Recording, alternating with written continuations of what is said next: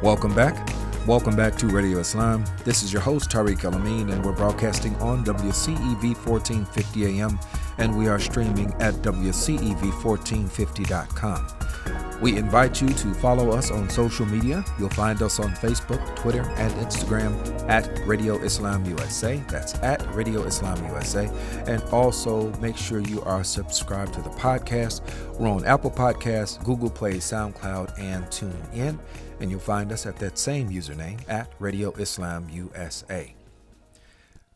Family, we are a week removed from a truly terrifying attack on Muslims in the Linwood and the Al Noor Mosque in Christchurch, New Zealand, where 50 men, women, and children lost their lives in an act of just unconscionable hate.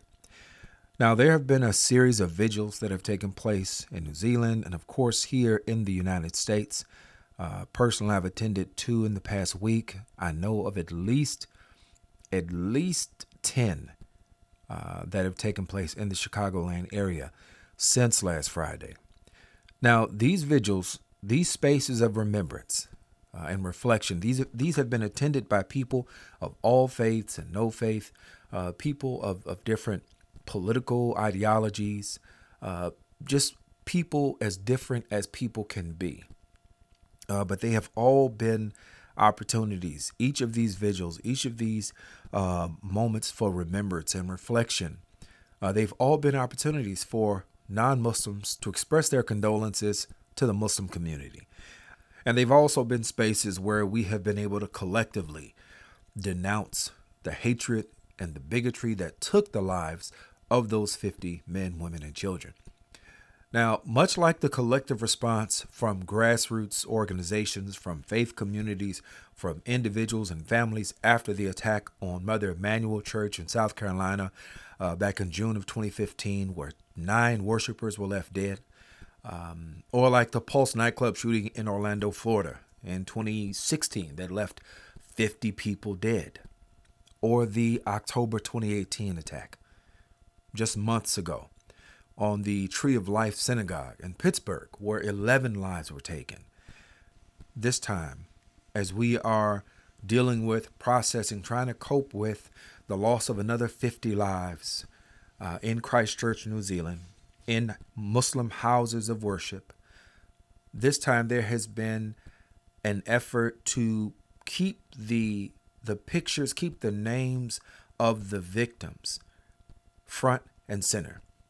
And this is really, really important because we have seen a tendency in the past where often the killer is the person who is that's the spotlight. That's the person that people want to figure out what their motivation was, who they were. And I've got to say this. I almost get tired of saying it, but this happens specifically where we want to know about that individual. We want to give some nuance. We want to kind of tease out this person's humanity. We want them to appear as anything other than a hate-filled monster. This happens quite often when the killer, happens to be a white male. All right, we know the media narrative is much different when that person happens to be, when that killer, right, when the attacker happens to be a person of color, if they're African American. We know the narrative is different when that person happens to be an immigrant. We know the narrative is definitely different if that person happens to be a Muslim, even if they're not a practicing Muslim. As a matter of fact, we don't even get to that conversation to find out if their spirituality, if their religion, if their understanding of religion had anything to do with a violent outburst. It is taken for granted that the description that is given about Muslims, about Islam, where we have our president who says that Islam hates America, and by extension, Muslims hate America, which means that you cannot be Muslim and American because you have you have a different idea. You're not invested here. You're not invested. You're not interested in a democratic society. You're not interested in a pluralistic society. You're not interested in freedom. Matter of fact, your existence is in opposition to all those things. So it's enough that the person is identified as Muslim, because it furthers this understanding or this narrative that has been given from our highest elected official about Islam, and so many others throughout our legislative bodies, whether they're on the state or the local or the federal level. We have people that preach this type of misinformation and color the way in which people, Americans, citizens, see violent attacks involving Muslims. Now, of course, sometimes you do have folks that just come out and they are bent on some warped ideology that any Muslim would tell you does not conform to accepted understandings of Islam, because we all understand that life is sacred. Simple as that. Life is sacred. All life is sacred. Now, I want to get to sharing something with you that I think is really important when I talk about how this time the lives of those individuals, the lives of those 50 men, women, and children have been brought to the forefront, and how important this is to say their names and to remember them and to celebrate their lives, and to see our lives as an amplification of theirs. So, to that point, Sound Vision founder and president, Imam Abdul Malik Mujahid, he recently revealed plans on Facebook that Sound Vision would be developing a website to preserve the memory of those whose lives were taken, as well as their families, right? Because these are not just individuals, and any of those terrible events of violence, whether we're talking Mother Emanuel Church or Pulse Nightclub or Tree of Life Synagogue, and there are many more that we can bring into the conversation. It was not just the individuals whose lives were taken.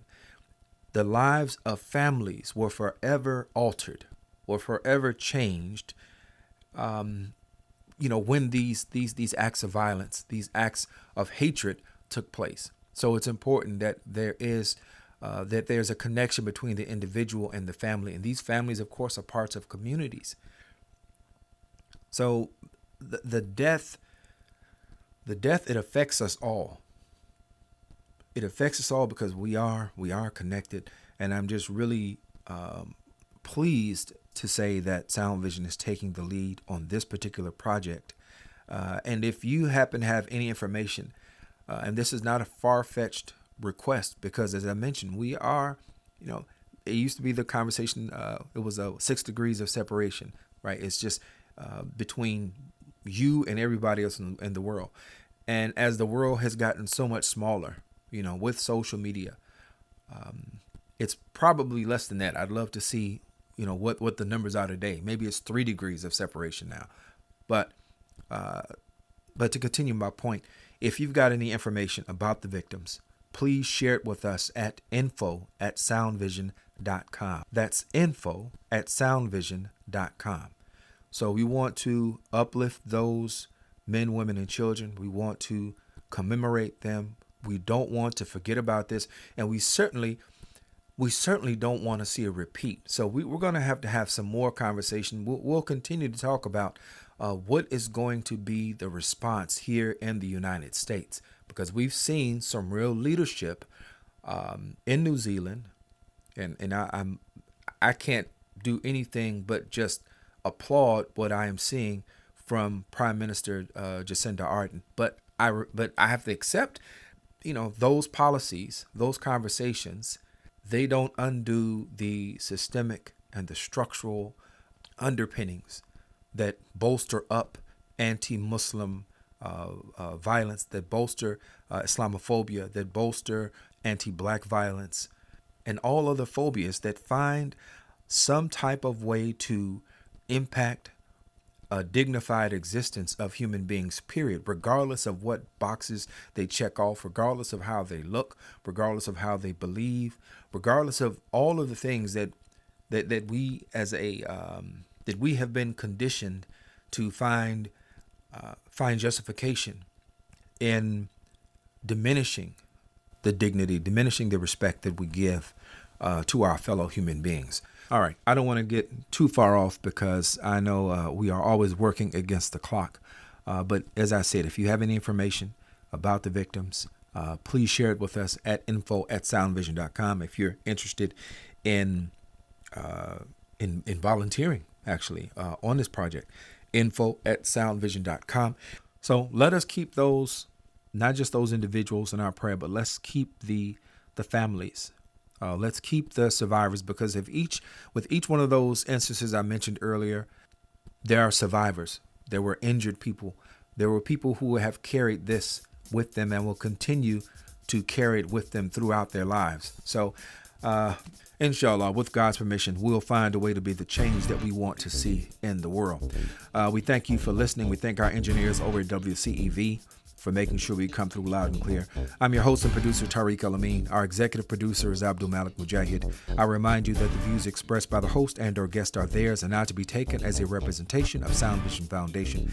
And with that, we leave you as we greeted you. Assalamu alaikum. May the peace that only God can give be upon you.